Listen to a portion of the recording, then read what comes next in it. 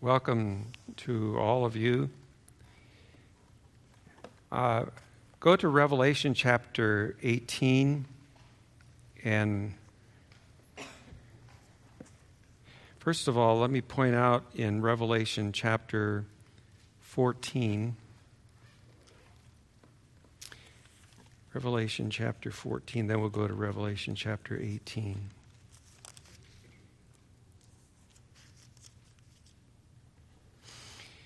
And Revelation 14 and verse 6.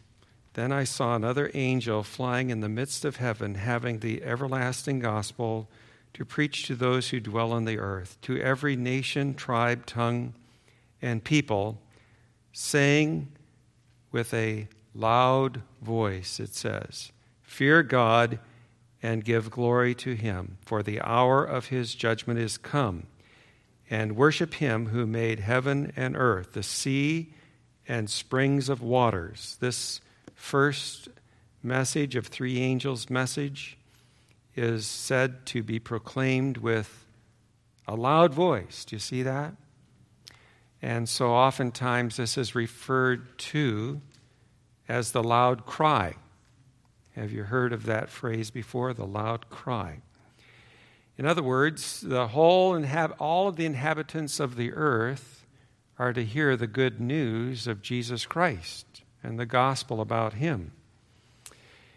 So the Lord, before he comes, is going to have his gospel proclaimed to every soul, Buddhists and Hindus and in far-off tribes and isolated areas, north and south, east and west, in the Pacific Islands, wherever there's going to be a loud cry of the message of God. Now, this loud cry or loud voice is also spoken of in Revelation chapter 18. And it's this angel in Revelation chapter 18 that joins with the three angels of Revelation 14, and in so doing, we have the loud cry. And of course, the angel of Revelation 18 is associated with the latter rain. That's a reference to the Holy Spirit.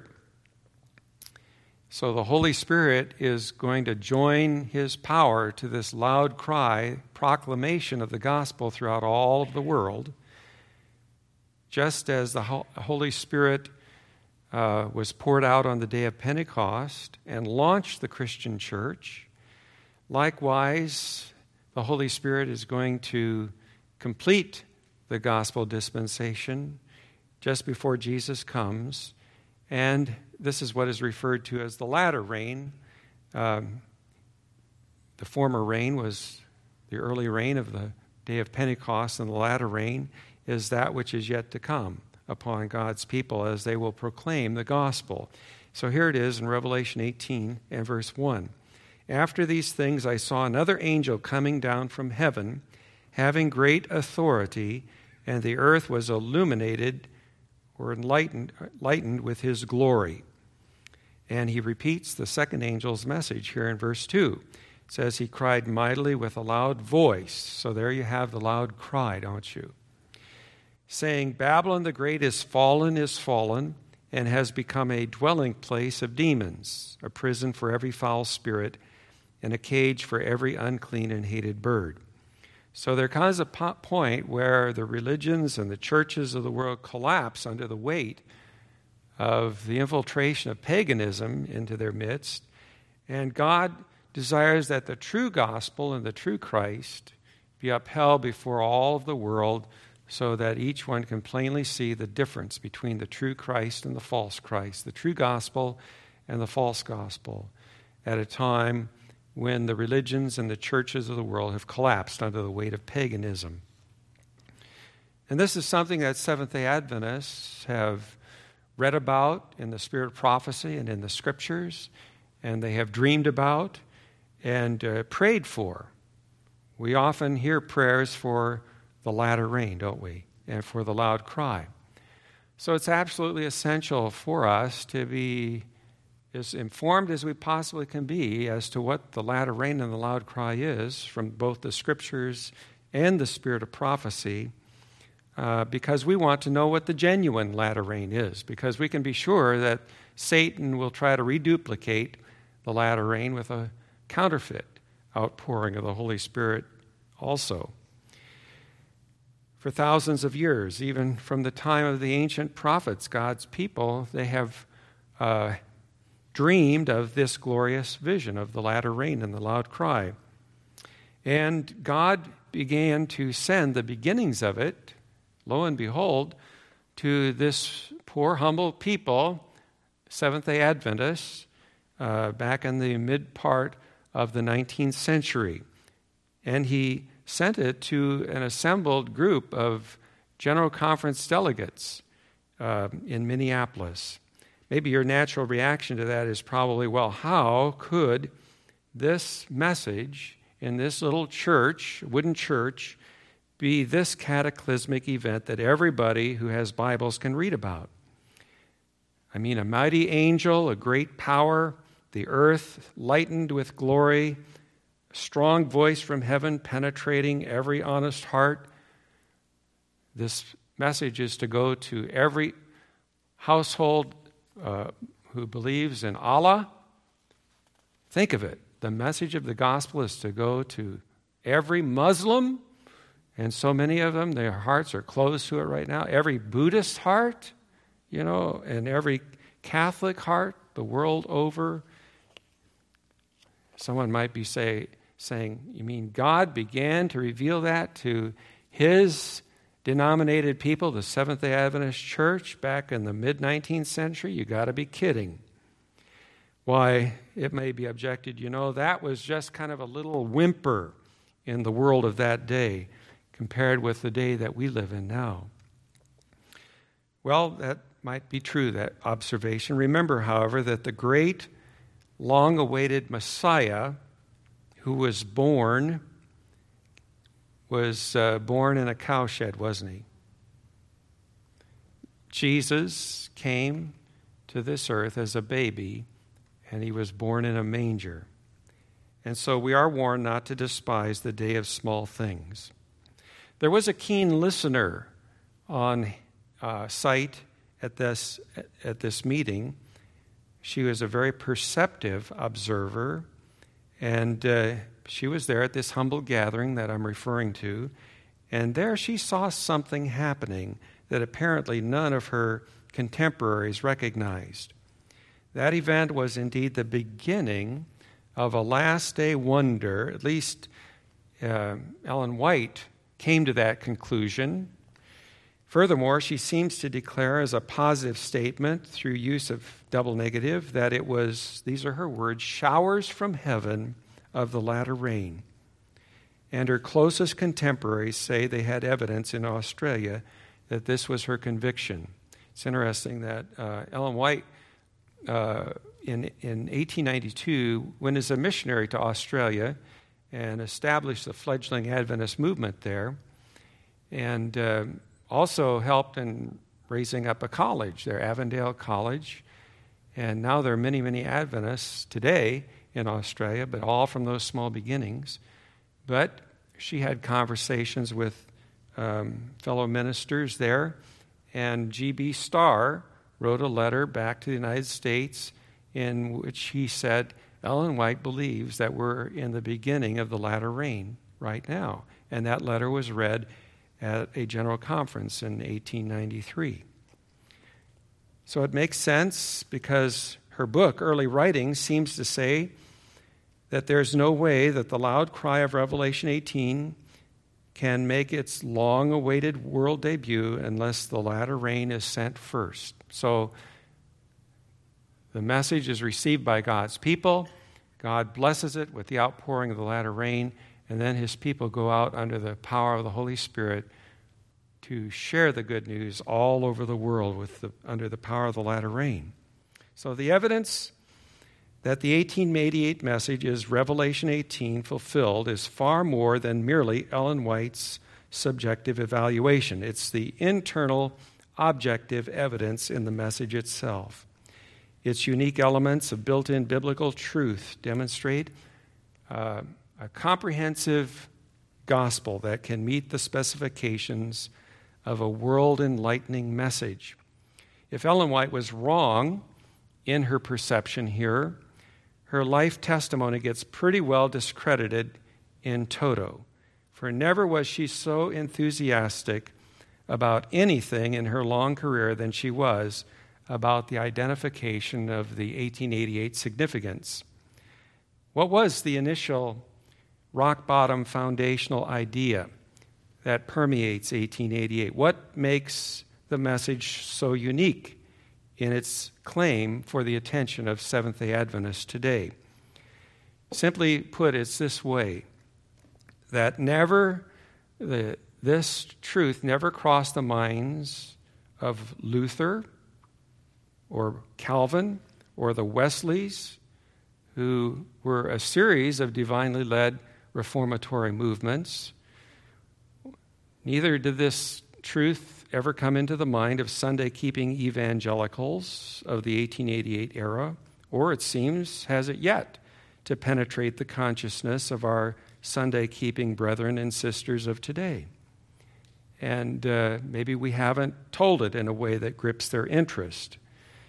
But the 1888 understanding of the gospel is justification by faith that is parallel to and commensurate with the cleansing of the sanctuary. And that's our unique gospel understanding, isn't it? The cleansing of the sanctuary, the ministry of our great high priest in the second most holy apartment. And in the context of 1888, it is the cosmic Day of Atonement. We've been living in the Day of Atonement ever since 1844. We have, according to Bible prophecy.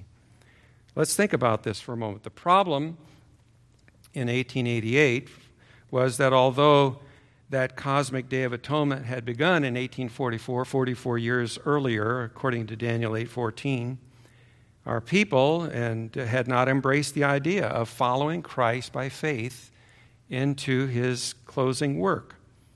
The issue was clear-cut. What brought the Seventh-day Adventist Church into being was this idea of the cleansing of the sanctuary, which explained the mystery of the great disappointment of 1844. At the conclusion of the 2,300-year prophecy, then shall the sanctuary be cleansed. Christ left the first apartment. He closed its door, figuratively speaking, and he opened a new door. And it's mentioned there in Revelation 13, an open door, a new phase of his sanctuary ministry. He began his final work of atonement in the second or the most holy apartment. His sacrifice on the cross had been ample and complete, but now Jesus wants to lead his people into a complete heart reconciliation with himself. The Holy Spirit must speak creatively to a corporate body of the church. Be ye reconciled to God, so that every buried root of alienation would be cleansed from the hearts of his people. That would be the atonement, wouldn't it, in the strictest sense of the word? So from 1844 onward, Christ's main work was no longer to prepare believing people to die and to go into the grave in order to await the first resurrection. It is a wonderful preparation, if one must die, to believe in Jesus Christ as they go into the grave and await the first resurrection. But now, in this great day of atonement, Jesus desires to prepare a people, a body, ready for translation without tasting death. Amen? And so this requires their learning a new song, a new and deeper appreciation of the gospel, where their hearts that have been alienated are now brought into oneness with him. And so it just about takes a person's breath away today. You know, this is exactly what this phrase means, the blessed hope. When our early pioneers spoke of the blessed hope, it was not that they would prepare to die and come up in the first resurrection, But the blessed hope for them was to be alive when Jesus comes. That's what it meant to them. And it sustained them as believers. They had gone through the great disappointment of 1844. It really fired the enthusiasm of the little flock that would not give up their faith that the Holy Spirit was in their movement. By the way, the Seventh-day Adventist movement was launched as a charismatic movement. You're aware of that, aren't you? It's a Holy Spirit movement. It's the true Holy Spirit movement, which Satan's been trying to counterfeit ever since. And so when you are studying about the fruit of the Spirit, remember this, that the true Holy Spirit comes from where, class? It comes from Jesus, right? It's the Spirit of Christ. And where is Jesus now? He's in the most holy place. So in order for us to enjoy the benefits of the Holy Spirit's fruit, we must by faith follow Jesus into the most holy. Then we have the true love, joy, and peace that Ellen White talked about there in early writings, page 55. Seventh-day Adventists need to be intelligent regarding where Jesus is in terms of his ministry. The early Seventh-day Adventists expected to see Jesus come within their lifetime. They would have been so privileged, many at least, if the leading brethren had not intercepted the Lord's initial gift of the latter rain. Disturbing as this may be, large numbers of thoughtful and loyal Seventh-day Adventists worldwide are constrained by conscience to acknowledge this reality. Well, in the early years after 1844, the little group of Advent believers, they gladly accepted every ray of light that heaven sent their way. As we've mentioned, they accepted the sanctuary truth in Daniel 8:14. Under 2,300 days, then shall the sanctuary be cleansed. What did the Millerites believe the sanctuary was initially? They thought that was the earth, right? And, of course, on that misunderstanding came the great disappointment when Jesus didn't come in 1844. But as they went back to their scriptures and they prayed more earnestly, the Lord revealed to them his sanctuary in heaven.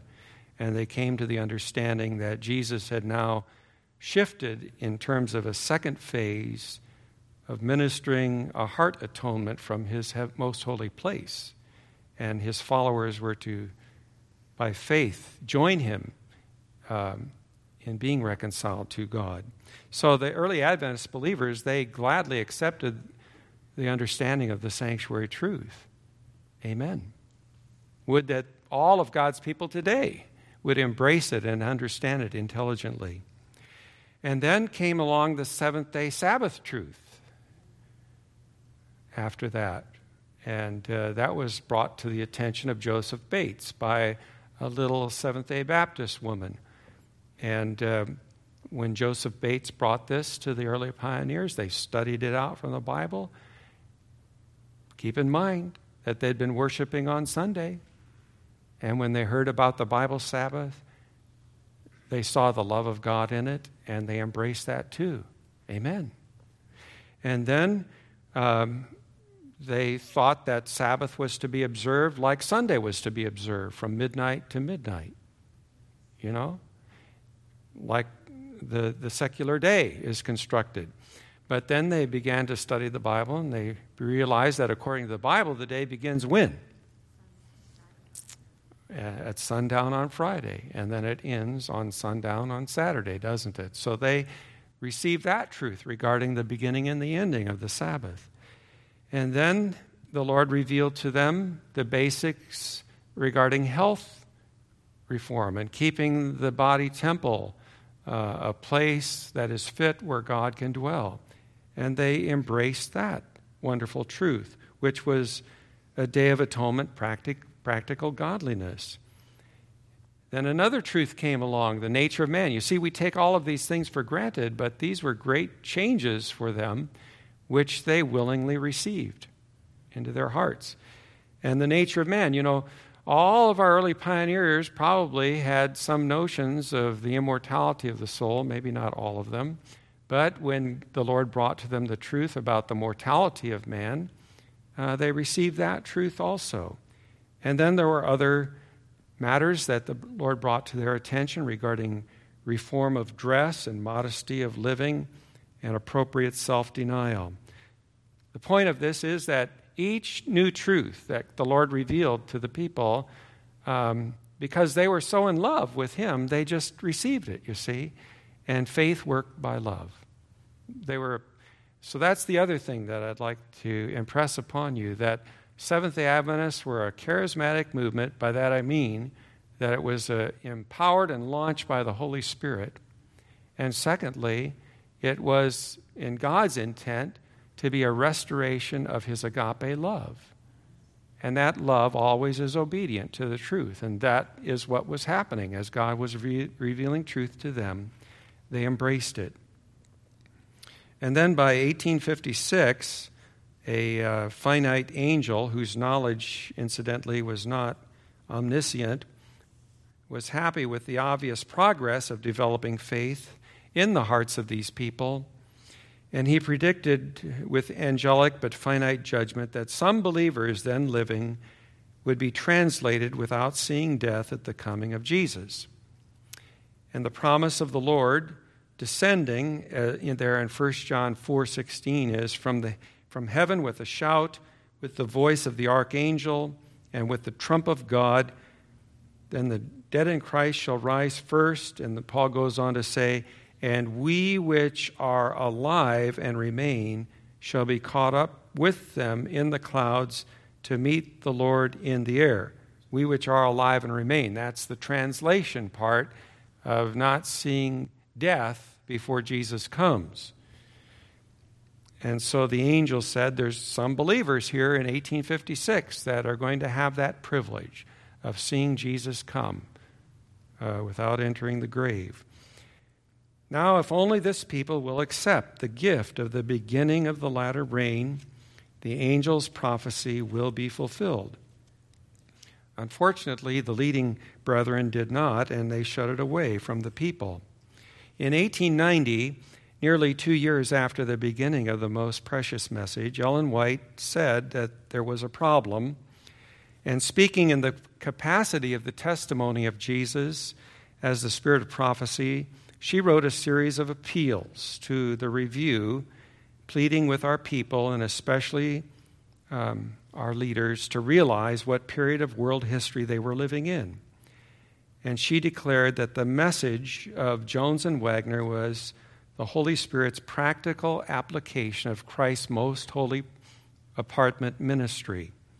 So here's her words from 1890 on the front page of the review as she's pleading with our people to follow Jesus into the most holy. January 21, she wrote, we are in the Day of Atonement, and we are to work in harmony with Christ's work of cleansing the sanctuary from the sins of the people. Let no man who desires to be found with the wedding garment on resist our Lord in His office work. Then next week again, she says, Christ is in the heavenly sanctuary, and He is there to make an atonement for the people. He is cleansing the sanctuary from the sins of the people. What is our work? It is our work to be in harmony with the work of Christ. By faith, we are to work with Him, to be in union with Him. A people is to be prepared for the great day of God. Next week again, the mediatorial work of Christ, the grand and holy mysteries of redemption are not studied or comprehended by the people who claim to have light in advance of every other people on the face of the earth. And then on February 11, she wrote, Christ is cleansing the temple in heaven from the sins of the people, and we must work in harmony with Him upon the earth, cleansing the soul temple from its moral defilement. She's very burdened with the following Jesus into the most holy. February 25, she says, the people have not entered into the holy place where Jesus has gone to make an atonement for his children. But there is spiritual drought in the churches. And then the following week on March 4, she said, "Light is flashing from the throne of God, and what is this for? It is that a people may be prepared to stand in the day of God." And then finally, the next week, she says what's on her heart. We've been hearing his voice more distinctly in the message that has been going for the last 2 years. We have only just begun to get a little glimmering of what faith is. And then, March 18, you've been having light from heaven for the past year and a half that the Lord would have you bring into your character and weave into your experience. If our brethren were all laborers together with God, they would not doubt, but that the message he has sent us during these last 2 years is from heaven, special light for the people. Well, what does this all mean? How is this 1888 idea of justification by faith, how is that related to a special Day of Atonement ministry of Christ as high priest, which began only after 1844? In what way does the 1888 idea of justification by faith go beyond that of the 16th century reformers and our Sunday-keeping evangelicals? Or does it go beyond? Let me just address these questions then. Number one, the 1888 idea lifted up the cross of Christ higher than it had been displayed since Pentecost. It was a partial fulfillment of a later prophecy that Ellen White made, where she says, "Great truths that have lain unheeded and unseen since the day of Pentecost are to shine from God's word in their native purity." Now that's really astounding if you think it through.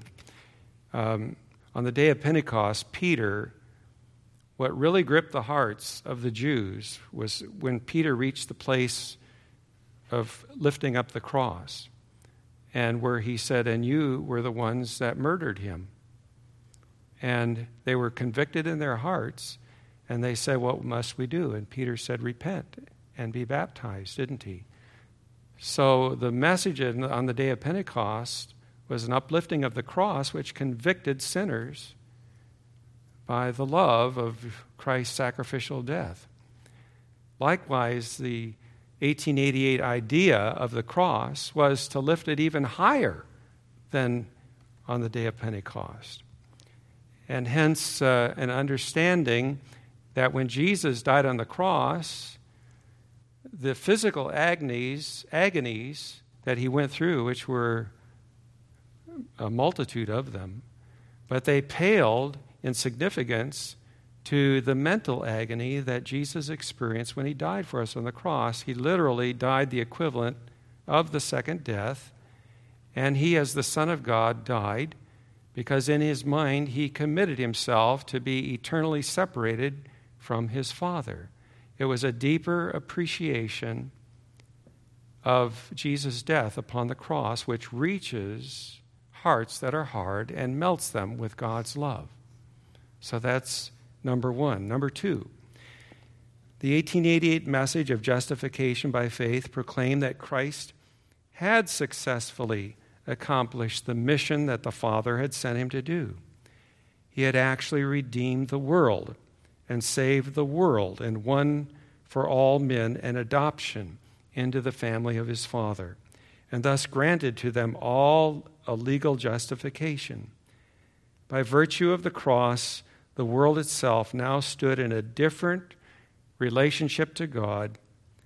Christ had now become the last or second Adam. He had reversed the legal condemnation that had come on the world because of the first Adam's sin. Now, legal justification, where Jesus' death for all of humanity gives all justification of life, it does not mean universal justification. In other words, it doesn't mean universal salvation. But it does mean that justification of life is effective for everyone. Effective in this way. First of all, we all live and breathe, don't we? And we're thankful for that. And if Jesus had not died on the cross, the wages of sin would have taken over, and we would all be dead immediately. So, to me, justification of life is very effective. I've lived here for 60 years because of it. How many years have you lived here because of it? Furthermore, this thought came to me at communion as we were taking the bread and the cup, and that is Jesus intimately linked his death with bread and drink, didn't he? And that is, I associate that with Ellen White's comment in Desire of Ages, that every morsel of food and every cup that we drink comes by virtue of the cross. In other words, justification of life is effective because Jesus sustains us. You know, he gives us these things to sustain our life. Another thing is that for the most part, we enjoy the love of family, a spouse perhaps, or a family. And if we don't have a spouse or a family, we enjoy the wonderful blessings of church fellowship, don't we? And so all of this is made effective for us because of the cross of Christ and justification of life. And then you think about everyone that's unchurched, they get so many of the blessings that we get too. Because God allows his sun and his rain to come upon them just as he does upon us. The only difference is that they don't enjoy the wonderful fellowship and union with Christ as we have, and fellowship with one another. That's experiencing justification by faith. So the point that I'm trying to make here is that justification of life is effective. It's not just an offer that doesn't work until you do something first. It's doing something for you before you ever believe it. And that's a core principle of the 1888 message. In other words, now the Father, because of Christ's sacrifice, he can make his sun to rise on the evil and on the good. He can send rain on the just and on the unjust, as Jesus said there in Matthew 5:45. God's now free to treat everyone as though he had not sinned. And now the truth of the Lord's Supper can be made heartfelt sense. Christ himself is the bread of God, which giveth life unto the world. Jesus said, the bread that I will give is my flesh, which I will give for the life of the world. Except ye eat the flesh of the Son of God and drink his blood, ye have no life in you, is true of all men, believers and unbelievers alike. But this truth that is articulated in the 1888 message does not mean that everyone will go to heaven. It isn't the heresy of universalism. By his sacrifice, Christ has given to every one of us the freedom to resist and to reject what he's done for us. So often many do. And the lost ask for their own, the lost do this, of course, at their own final destruction. But those who are saved are those who gladly receive the gift. And once Seventh-day Adventists were to learn to proclaim this astounding truth of justification of life, we sometimes refer to it as objective gospel in its fullness, what Christ has done for the human race, then honest hearts would experience what the Bible calls justification by faith. And that's the subjective gospel. I'd like for you to take your Bibles and look at Romans chapter 3 and verses 23 with me, just so that you can see this Bible principle here. Romans chapter 3.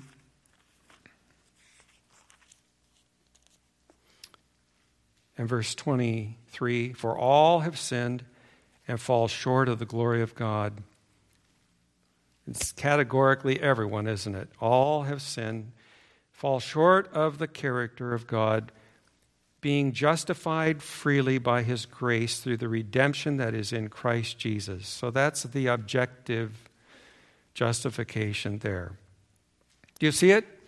For the all who have sinned are being justified freely, it says. So the all who have sinned are the ones being justified freely by his grace. That's justification of life.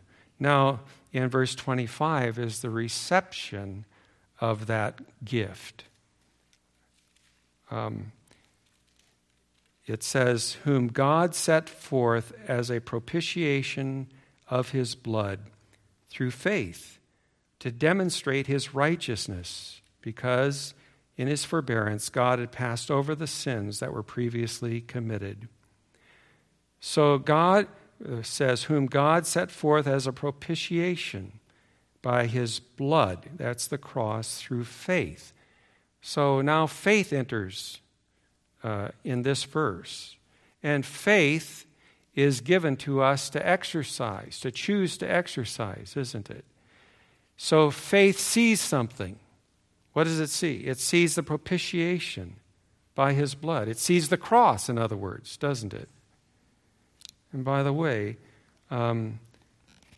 many people are driven away from Christianity because of a false understanding of the propitiation. You know what I'm talking about? So often, the pagan notion of propitiation is that God is so angry with sinners that he needs an offering to calm him down, to appease his wrath, because he's wrathful against sinners. And so, since it would defeat his purpose of saving sinners if he just took his wrath out on them, then Jesus takes the hit for us and appeases his wrath. And that's the pagan notion of the atonement.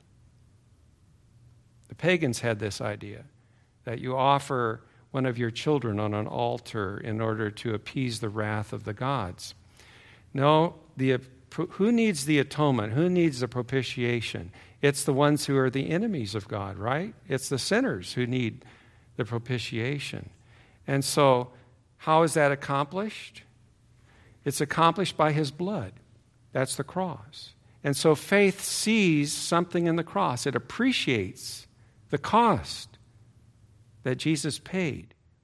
And the heart that has formerly been hard and alienated from God is now propitiated. It's reconciled to God. The sacrifice of the propitiation reconciles the alienated heart to God and experiences the atonement. Because the word faith is here. It has to do with an experience, the subjective side of it. So verses 23 and 24 are the objective gospel, and verse 25 here is the subjective. And we get this phrase, justification of life, from Romans chapter 5 and verse 18. So just so that you can have this for your reference, in Romans chapter 5 and verse 18, it says, therefore, as through one man's offense, judgment came to all men, resulting in condemnation. You obviously know who that one man was, right? Adam. Even so, through one man's righteous act, the free gift came to all men, resulting in, there you have that phrase, justification of life. So that's the objective. The gift that we were talking about earlier. Well, when you can see the cross and begin to appreciate what it costs there, and when you can begin to see that you've actually been living now for 40 or 50 or 60 years as a free gift from God because of the cross, that's a whole lot of love, isn't it, from above? That should reach the heart, shouldn't it? And when that happens, then you have the atonement. Because a heart that falls in love with God like that, there's no end of what it'll do for God. See? Faith works by love. So these are the key components of the 1888 message here. Hearts and lives are changed forever as a result. By proclaiming what Christ accomplished on his cross, the heart's won. So salvation is not merely an offer made to the world. It's the gift that he has given to the world. John 12:32 and 33 comes into its own. John 12:32 and 33. And I, if I be lifted up from the earth, will draw all men unto me. This he said, signifying what death he should die. We can well imagine that that verse will come into its own when the loud cry and the latter rain is proclaimed throughout all of the world. The cross needs to be lifted higher and higher and higher for everybody to see it, Muslims and Hindus and Buddhists, so that the love of God has an opportunity to reach every sin-hardened heart. The Lord has given this unworthy people a unique grasp of the significance of Christ's cross, which is yet to lighten the earth with glory. Christ's death proves God's great love, Ellen White says, for man. It is our pledge of salvation. To remove the cross, she says, from the Christian would be like blotting the sun from the sky. The cross brings us near to God, reconciling us to him. With the relenting compassion of a father's love, Jehovah looks upon the suffering that his Son endured in order to save the race from eternal death and accepts us in the beloved. Focus sharply the picture of that uplifted cross, and multitudes will respond. By revealing the extent of Christ's accomplishment on the cross, people are brought to see themselves as Esau. You remember Esau? He had a unique privilege as being the firstborn.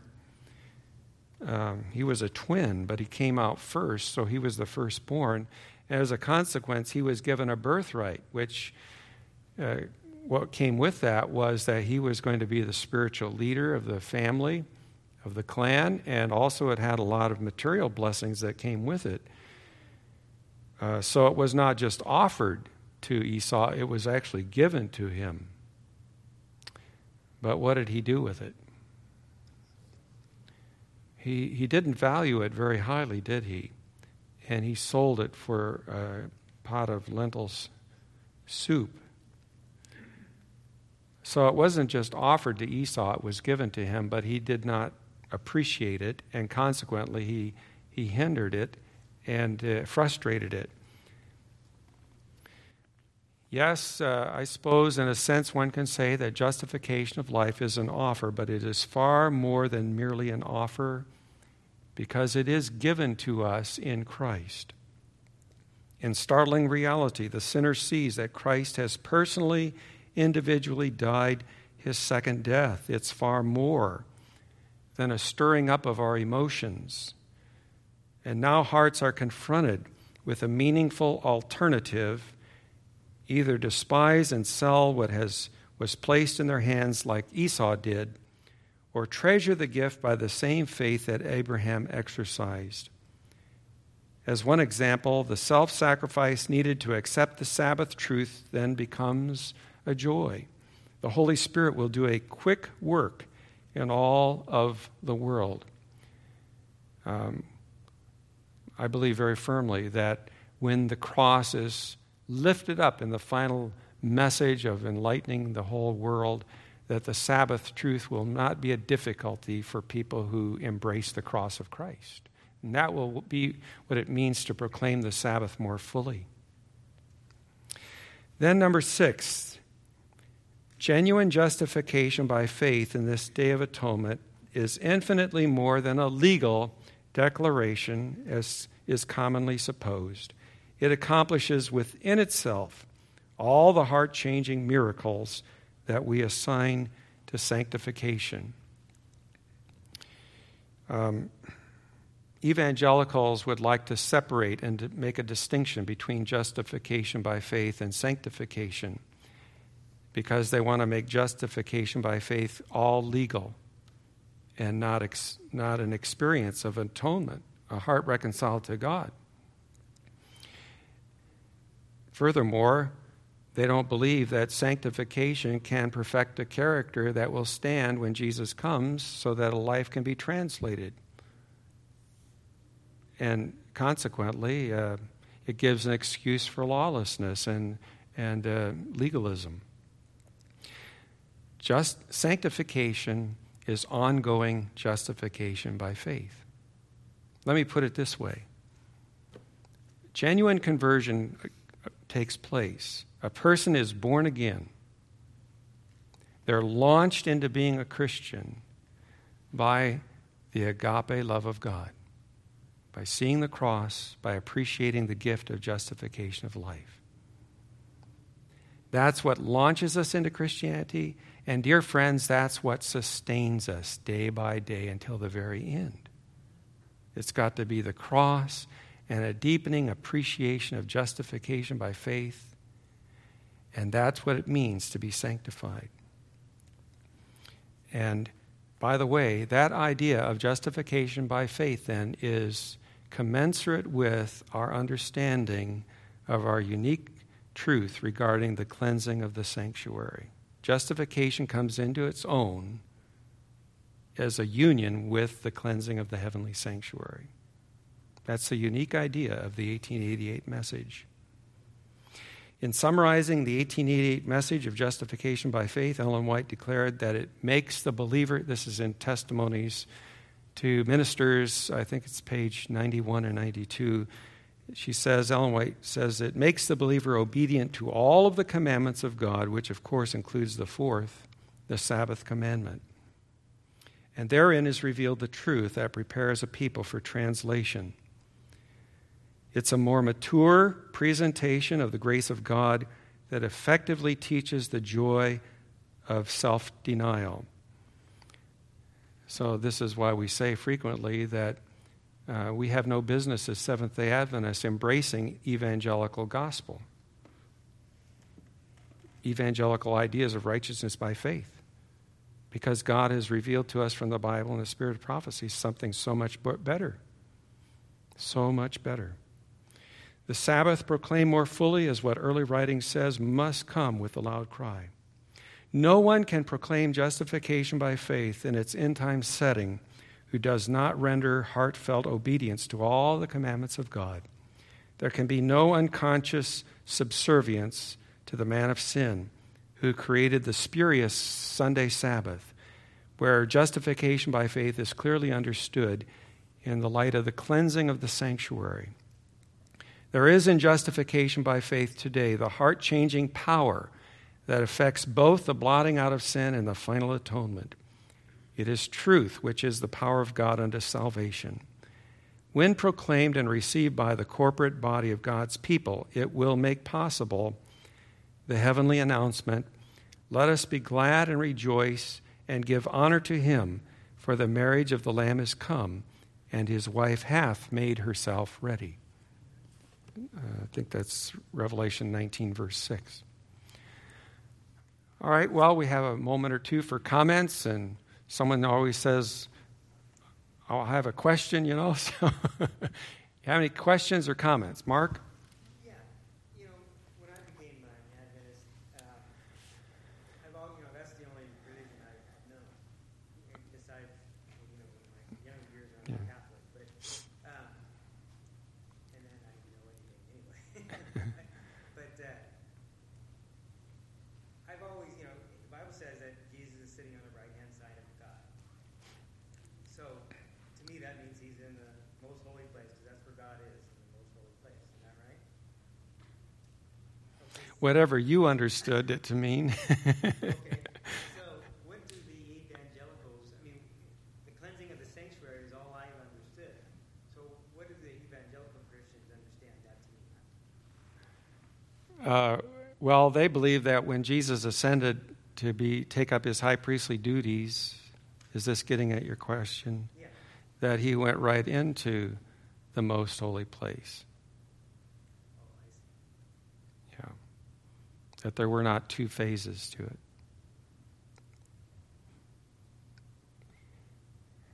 Okay. Any other observations or comments? All right, well, some of you are looking at me kind of drowsy-eyed, so maybe we'll have our benediction then. Mark, would you have benediction for us? Okay. Father in heaven, we thank you so much tonight for the food for the soul. And Father, I thank you that your word, your loud cry will go out to all the people of the world, every nation, kindred, and tongue. We know that there is a hungering and a thirsting out there, but I just don't think that they know what they're hungering and thirsting for. True. And